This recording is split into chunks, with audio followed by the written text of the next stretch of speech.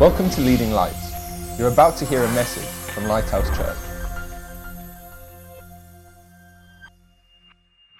Hello there. We're looking at the marks of a mature Christian. We're going through 8 characteristics, and we're saying this is what the Bible says a mature Christian looks like. You may be surprised that it doesn't relate to having a degree or being ordained or wearing robes, but they are very real and practical things. And just as a human child goes through stages of development, and there are landmarks or milestones that we can use to measure their maturity, it is the same with a Christian. We've looked at various of those, and today I want to look at relationships, the way we relate. Have you ever been to a small playground for children and watched how the children relate to each other? You will see that there are marks of their relationships that are different to adult relationships. Unfortunately, many of us, as we grow into adulthood, bring some of those childish ways of relating into our adult relationships, and it causes unhealthiness and pain. And in our Christian relationships, there are ways of relating that are important. In the great love chapter, 1 Corinthians 13, towards the end, Paul says, "When I was a child, I thought as a child, I spoke as a child, I reasoned as a child. But when I became mature or an adult, I put away childish things." And he's talking about love as a way of relating. This is a famous chapter, 1 Corinthians 13, and it's really a relationship chapter.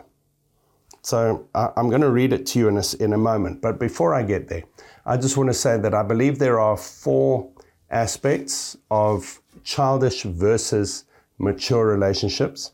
And then I'm going to read a passage in 1 Corinthians 3 where he talks about one of them. So the 4 aspects are: children's relationships are self-centered. Secondly, they are fickle. They change every day. Thirdly, they are about manipulation and control. And then fourthly, they are partisan. They like to form little factions and groups. So in 1 Corinthians chapter 3, Paul says, "I, brethren, could not speak to you as spiritual people, but as to carnal, as to babes in Christ." So he's saying to them, you guys have not reached a certain milestone in your maturity. "I fed you with milk and not with solid food, for until now you were not able to receive it, and even now you are still not able." So in those first 2 sentences, he's covering some of the points we've already covered. Milk, not solid food, how we study the Bible, and also spiritual versus carnal people. We talked a lot about how there is a natural human being without the Spirit of God. There is a spiritual human being with the power of God. And then there is an in-between carnal Christian who has the Spirit but acts like he doesn't. And he's saying these people are babies, they are carnal Christians. But then he says in verse 3, "For you are still carnal, for where there are envy, strife, and divisions among you, are you not carnal and behaving like mere men? For when one says, 'I am of Paul,' and another, 'I am of Apollos,' are you not carnal?" So let's deal with this aspect of relationships first of all. He says, where there is a partisan spirit amongst Christians, where one person says, "I follow the great apostle, Billy, John, whatever his name is," and somebody else says, "No, he's a false bad teacher," or "I just don't like him. Oh no, I prefer this person as my leader, as my teacher. I prefer this type of person." And we start to fight about it. You know, humans love to find things to fight about. We love to say, "This is my gang, my tribe." So in some countries, it's racial or tribal. They say this tribe will fight against this tribe. In other countries where those tribes are not that clear, we'll choose a football team or whatever it may be. Even a religion, Catholic versus Protestant. There are ways that we find to divide ourselves. And in the Christian world, we will often say, "I prefer this leader and their teaching," but when we start to say, "I'm against that leader and their teaching and their people," then we are showing ourselves to be childish. You know, in a playground, children love to form little groups or gangs, and they gather other children around themselves, or they join a group, and then they say, we're against that group. Or they like to exclude a particular person or small group of people. Children can be extremely cruel. And unfortunately, Christians who think they are mature, because they say, we're mature, we follow this teaching. But when they start to pick on another group or exclude certain people or speak badly of other people, Paul says we are carnal and we are not mature. We are babies in Christ.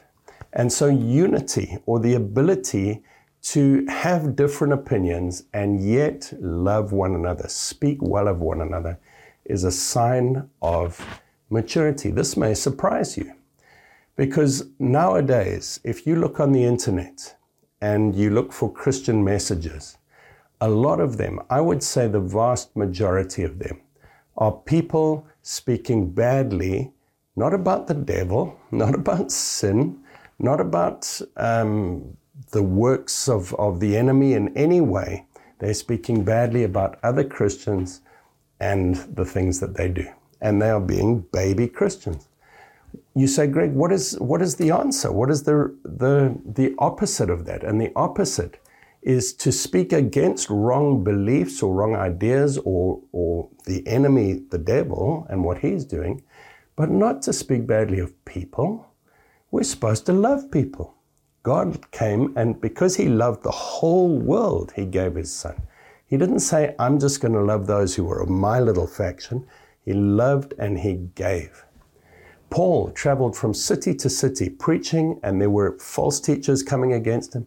He never mentioned them by name. He said, be careful of this wrong belief, but he loved people. There's a word called reviling. It's one of the list of very bad sins listed in 1 Corinthians 6. 1 Corinthians 6 verses 9 onwards talks about the sins that if we are continuing in them, it shows we're not a believer. And reviling is one of them, along with covetousness, drunkenness, sexual immorality, and a whole lot of others.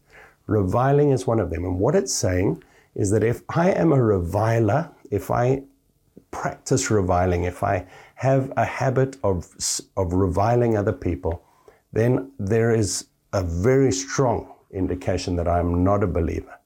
And what is reviling? It is speaking badly or evil of another human being. I wonder if people realize this. You know, Jesus said they will know we are his disciples by our love. So let me go on to the next part. I've said a partisan spirit or forming factions and excluding others or speaking badly of other Christians is a sign of being an immature Christian. The second sign is being selfish. Selfish. You know, children are selfish. They always want their own needs met. It's not their fault. They're just children. When they're hungry, they cry. When they want something, they cry. When they don't get their own way, they cry. And in little playground groups, you see it as well. Their relationships are selfish. What can you give me?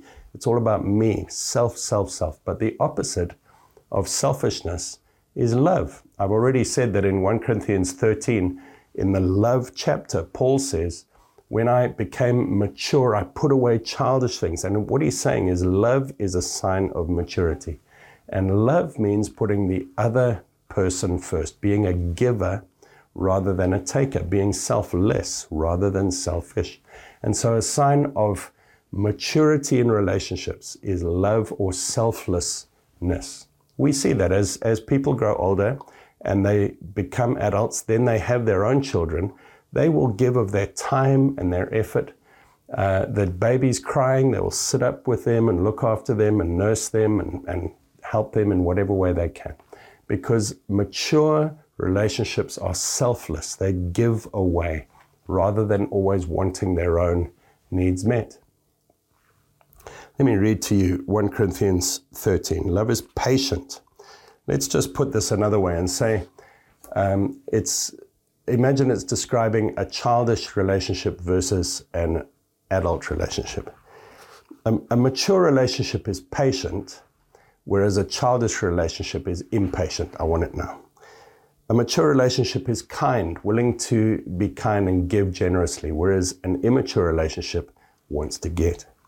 A mature relationship does not envy, whereas an immature relationship is always envying others. It does not boast. It is not proud.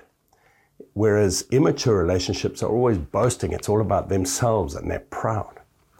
It does not dishonor others. It is not self-seeking. Whereas immature relationships dishonor others and are self-seeking. They don't mind putting others down or being rude about others. Can you see the difference between maturity and immaturity in our relationships? It is not easily angered and it keeps no record of wrongs, whereas an immature relationship gets angry quickly and says, you did this to me, you did this to me. A mature relationship does not delight in evil, but rejoices with the truth, whereas an immature relationship doesn't really care what the truth is as long as it gets its own way. And a mature relationship always protects, always trusts, always hopes for the best, and always perseveres. Can you see how maturity is selfless giving? Romans 15 speaks about those who are strong in the faith ought to bear with those who are weaker. And so we see that maturity is looking after the weaker. Romans 14:1 says, those receive one who is weak in the faith, don't dispute over doubtful things. And he talks about subjugating my own rights to do certain things so that I will not make another person stumble. Galatians 6 verse 1 says, brethren, if a man is overtaken in any trespass, you who are spiritual, restore such a one in a spirit of gentleness, considering yourself, lest you also be tempted, bear one another's burdens. And so we see that a mature relationship is a giving relationship. I come in wanting to give more than I'm wanting to get. Not partisan. In other words, I'm willing to have unity and willing to give. The third part of this is that childish relationships are fickle. Today, you are my best friend if we're in the playground together, but tomorrow, Sophie's my best friend. And the day after that, it's somebody else. And our friendships change and they are fickle. Children don't make long-term relationships. And when we become adults and we are still friends with our childhood friends, it's more a coincidence than because we decided that we were going to remain friends. Whereas adult relationships are committed and there is a determination and a willingness to say, yes, I'm in this for the long haul. Even if things get difficult, for the good and the bad. You know, the vows we make when we get married. For richer, for poorer, in sickness and in health, for better, for worse. That's a mature relationship. In Ephesians chapter 4, it talks about this maturity. Let me read it to you.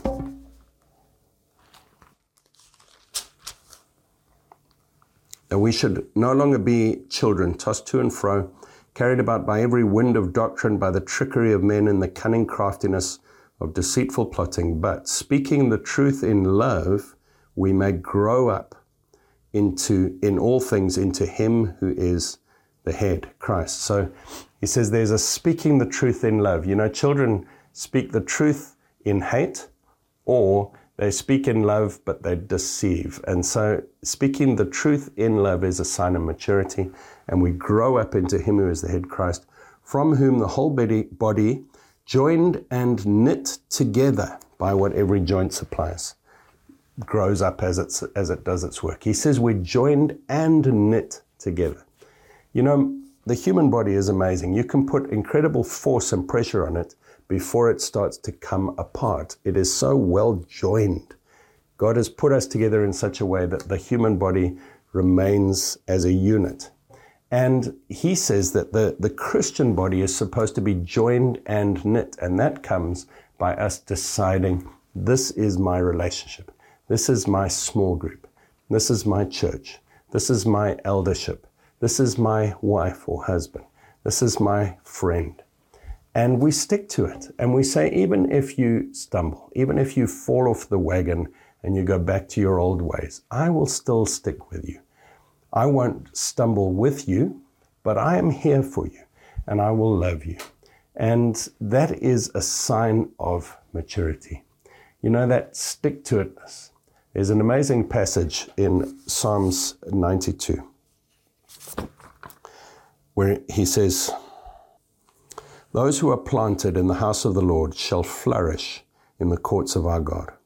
They shall still bear fruit in old age. They shall be fresh and flourishing." Those who are planted in the house of the Lord will be fresh and flourishing. They bear fruit because we're planted, because we've decided this is where my relationships are going to be. Now, this requires some hard work. If we're going to be planted, we're going to need to obey some of these verses in the Bible about speaking the truth in love. There is another verse that says, two cannot walk together unless they're in agreement. Two cannot walk together unless they're in agreement. Speak the truth in love. These are ways that we work out a relationship when we've decided, I'm not in it just because it feels good today. I'm not in it until something better comes along. I'm in this relationship because I'm committed to you. Love always trusts, always hopes, always perseveres, always protects. There is a solidity and a predictability to our commitment to one another. And if I'm going to do that, I'm going to need to learn to be in agreement so that we can walk together. And the way we do that is by speaking the truth in love. It's not an easy process, my friends. It means being humble. It means you got to come to people sometimes and be completely vulnerable and say, I felt so hurt when you said that. Or why did this happen? Or maybe I've misunderstood, but weren't you supposed to do this? Or I'm so sorry. I didn't behave in the way that I should have behaved. And this is what makes relationships, especially Christian relationships, so rich and beautiful, is that it's not all just on one happy plane, but there are the ups and the downs, and we are weaving a tapestry of love that at the end of many, many years, we can look back and we can see how we've grown together with a person. We know their good points and their bad points, and we have built something beautiful together. Friend, if you're not committed to a church or a small group, I strongly suggest that you get involved, because it says here that we become mature when we speak the truth in love, but also when we are joined and knit together by what every joint supplies. And then it talks about the effective working by which every part does its share, and the body grows and builds itself up in love. You've got to be joined and knit. You've got to be committed to a group of people. And it won't always be easy, but I can promise you the richness and the life of God will flow there. And then the last point that I wanted to make is about manipulation or control. You know, children, not through any fault of their own, but because they are young and they are learning to test boundaries, they are wanting to work out what can I control and who can I control. And so if mommy and daddy are not doing what I want, let me try crying and see if that works. If that doesn't work, let me try being naughty and see if that gets the desired result. Let me try throwing a tantrum. Let me try stabbing my brother with a fork. Let me try all these different things. And we're trying as little children to work out how can I get the world around me to do what I want and the people around me to do what I want. But as adults, we learn, if we grow and mature in our relationships, not to control other people. We learn the limits of our circle of influence. Paul speaks about the circle. He says, I'm not going beyond the circle, the sphere that God has given me. We've got to learn what is under my control, what is right for me to control, and where does my circle of control end and yours begin? Because when I get that right, when I get the areas of control right, and I'm no longer trying to manipulate or control other people, or getting a kick out of being controlled by other people, when I learn to act as an adult speaking to another adult, where we are our own independent person, but we respect one another and we learn to relate as equals. When I can learn that, I've learned healthy relationships. Now, it's complicated because Jesus spoke about this quite a bit. He says, no longer do I call you servants, but I call you my friends because I've shown you my master's business. Jesus wanted to bring the disciples to a place of equality. Not that they were equal to him, but in relationship terms, he wanted to relate to them as other adults, as equals. And there are many places. Jesus said, don't call anyone father or teacher because you are all brothers. He was trying to show that this idea of having somebody higher than somebody else is not a helpful picture. Jesus said the rulers of the Gentiles lord it over those under their control. But not so with you. Whoever wants to be great among you must be a servant, must be the least.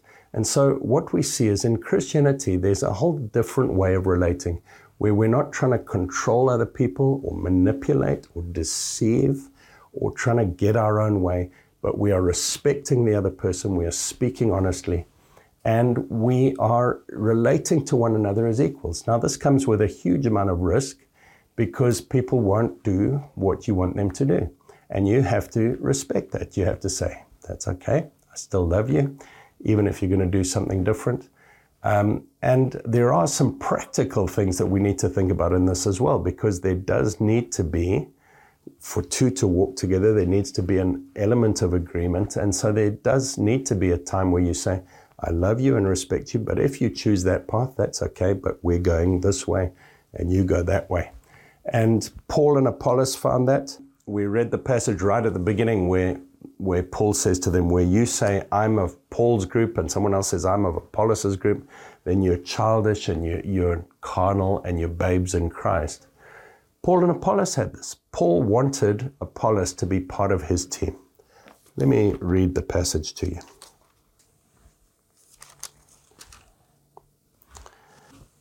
So in 1 Corinthians 16, it says, and if Timothy comes, see that he may be with you without fear, for he does the work of the Lord as I also do. Let no one despise him, but send him on his journey in peace, that he may come to me, for I am waiting for him with the brethren. So Paul says that Timothy was one of his team.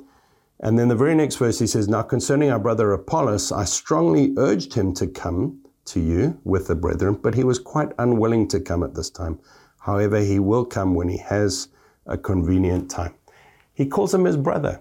Paul is not angry with Apollos. Paul is not saying that he's fighting Apollos. They're not in separate camps. He's just saying, I am able to respect that people make different decisions. You know, Paul knew he was an apostle, but in 1 Corinthians 9, he says, I'm not an apostle to everybody. He says, if I am not an apostle to others, yet doubtless I am to you, for you are the seal of my apostleship in the Lord. Paul was not enforcing his control on people. He says in 1 Corinthians 3, who then is Paul, who then is apostle, but ministers through whom you believed, as the Lord gave to each one. There's this willingness to let go. He says in 2 Corinthians 1:24, not that we have dominion over your faith, but are fellow workers for your joy, for by faith you stand. So I've mentioned 4 areas of relationships. I've said that mature relationships are selfless, loving, giving. I've said that they are not partisan, but they love to include and love everybody. I've said that they do not try to manipulate or control other people. And I've said that they're not fickle, but they are steady and stable and committed. My friend, how are you doing with your relationships? Just as a child grows, and we are concerned if they are still acting in a childish way when they grow bigger. God is concerned if you are still acting in a childish way in your relationships. Are you committed in your relationships for Christ? Are you a giver in your relationships? Do you come in saying, what can I give or what can I get? Are you manipulative or trying to get control or deception in some way? Or are you treating people with respect? And are you partisan? In other words, say, that's a bad Christian, that's a false teacher. Or are you inclusive and saying, I love people, I don't revile people? God wants our relationships to be healthy and strong. Paul said you're still carnal and you're still babies if you have some of these relationship issues. And he was concerned enough to say, come on, Christians, It's time to grow up. Friends, God wants you to grow up. Father God, I pray for myself, my friend, my brothers and sisters who are watching this. Lord, I pray that you would help us to grow up. You said, Lord Jesus, that the world would know we are Christians by our love, that they would know, they would see you because of our unity. And Lord, I pray that our relationships and our maturity in our relationships would shine your light and your life. In Jesus' name, amen. God bless you. Thanks for listening. Please visit leadinglightsnetwork.com for more resources and subscribe to our podcast on iTunes. Please consider supporting this ministry by making a donation on the giving page at leadinglightsnetwork.com or lighthousejersey.com.